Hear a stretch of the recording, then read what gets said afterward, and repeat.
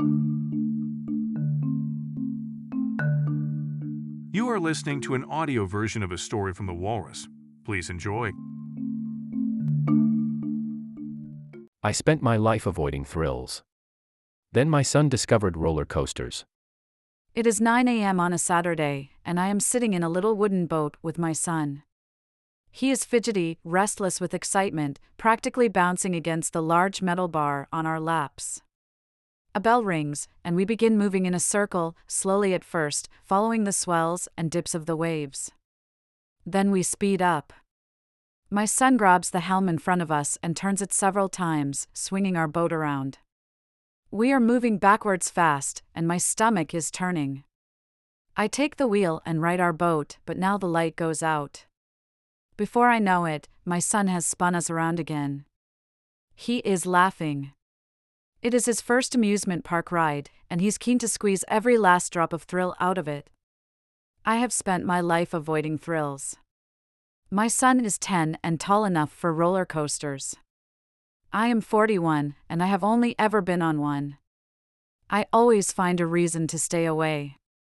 Someone needs to take care of the smaller kids, I say. Or, I'm not interested. It's not my idea of fun. Who knows what could go wrong? Do I really trust the technical know-how and safety expertise of seasonal carnival workers and distracted teenagers? Didn't I read once about riders getting stuck mid-track and being left to hang upside down?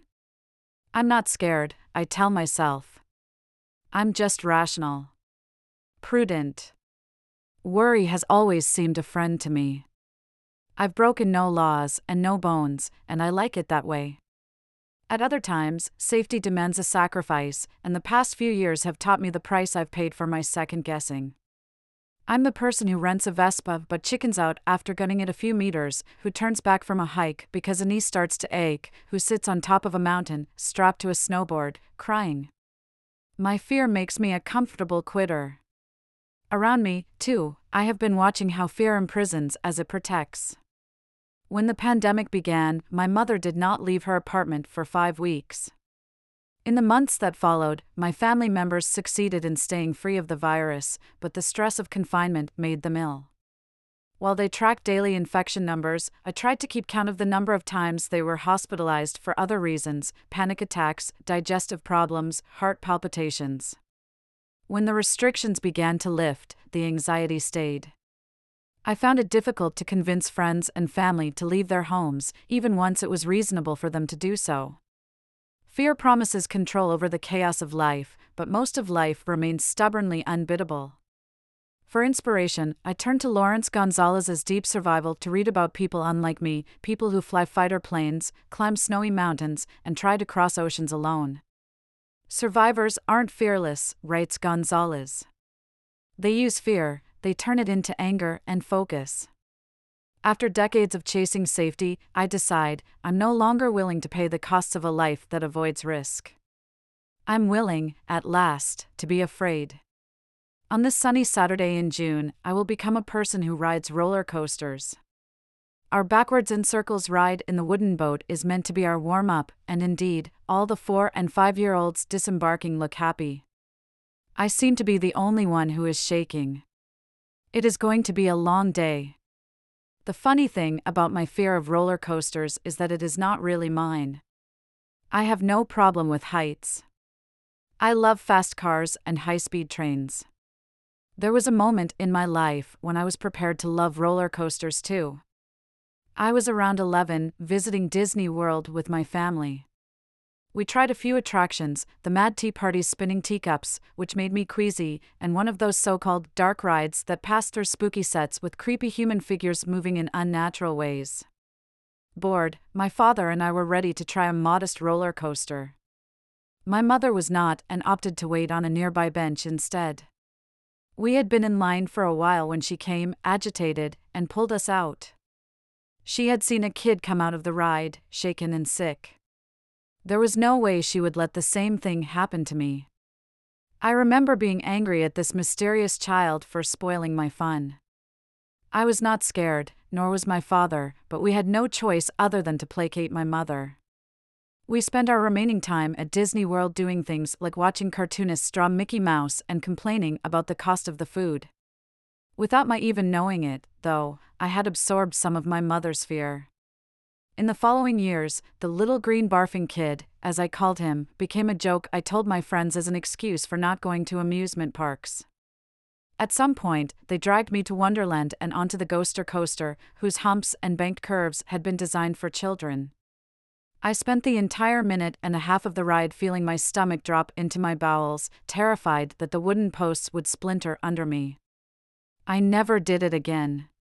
It's not a tragedy to spend a lifetime avoiding roller coasters. But it is troubling that, when I look back on my life, my best decisions are those in which I was willing to countenance risk, studying literature instead of medicine, telling the man who would become my husband that I loved him, having a child when I was expected to focus on my career. Now I wonder, what else have I missed out on because I've mistaken someone else's fear for my own good sense? Most of all, I no longer want to be the scared mother in my son's story. Our first proper coaster together is an adorable little alpine train.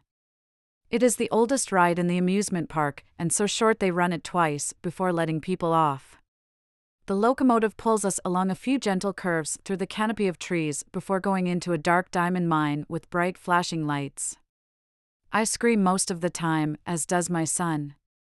When we leave the ride, he is yelping with happiness, flailing his arms like Kermit the Frog. One thing my fear has deprived me of, I see now, is the chance to share this silly wild joy with my son. Only later does it occur to me that that is a pleasure my parents also missed out on. I understand why. By the time we arrived in Canada, we had survived a totalitarian regime in one country and a civil uprising in another. My parents wanted peace, indoor heating, and a fridge full of food. I'm not surprised that they did not immediately gravitate to forms of entertainment that involved jumping out of your skin. Immigrant life is already a roller coaster, not the gleaming, modern kind you find at a pricey amusement park, but one of those rickety structures hammered into the ground at a temporary fair. It is a rush into the open air with nothing below your feet, followed by loop after loop after loop. My son and I move onto a water coaster that takes us so high we can see the hilly landscape for miles around. I notice a single crane standing on a chimney under the endless blue sky before we fall backwards. We shoot lasers at neon cartoons on a dark ride and whiz around the half-pipe of a bobsled roller coaster. At some point, I start to feel that I'm cheating. None of the rides I've gone on are the mega coasters that define the park's skyline. The day has been too easy, almost anticlimactic. I ask my son if he wants to go on one of the big coasters, but he says no. It is his first day at an amusement park, and he has nothing to prove, so I leave him with his father and set out on my own. I don't know if my bravado at this point is ignorance or an attempt to trick myself, but I gamely choose to sit in the front row, alone. It all seems doable now, even when I have to put my glasses and purse in a bin, even as the restraint lowers onto my lap. The coaster shoots out of an open door and takes me around a large loop and 3 monstrously tight twists and rolls. With nothing on my shoulders and no one in front of me, I feel like I am falling through the sky. At some point, screaming, "Oh my God," stops being a solace, and I close my eyes, wishing for it to be over. When I finally stumble out, my body quakes with terror, and I struggle not to be sick on the platform.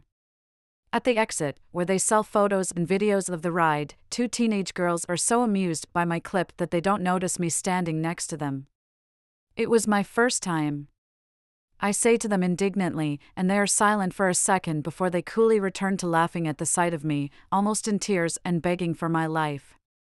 I wish I could say that doing the thing that scared me most gave me a rush of confidence, that I now feel capable of taking on any challenge. The truth is that I was on edge for hours. Besides, my deeper anxieties, the ones that substantially shape my life, are not so easily overcome. There is no 60-second ride that will keep me from worrying about being a disappointment or a failure or, worst of all, a success. My normal life is more like those long lines before the rides begin, slow, boring, with a lot of talking, and no clear end in sight.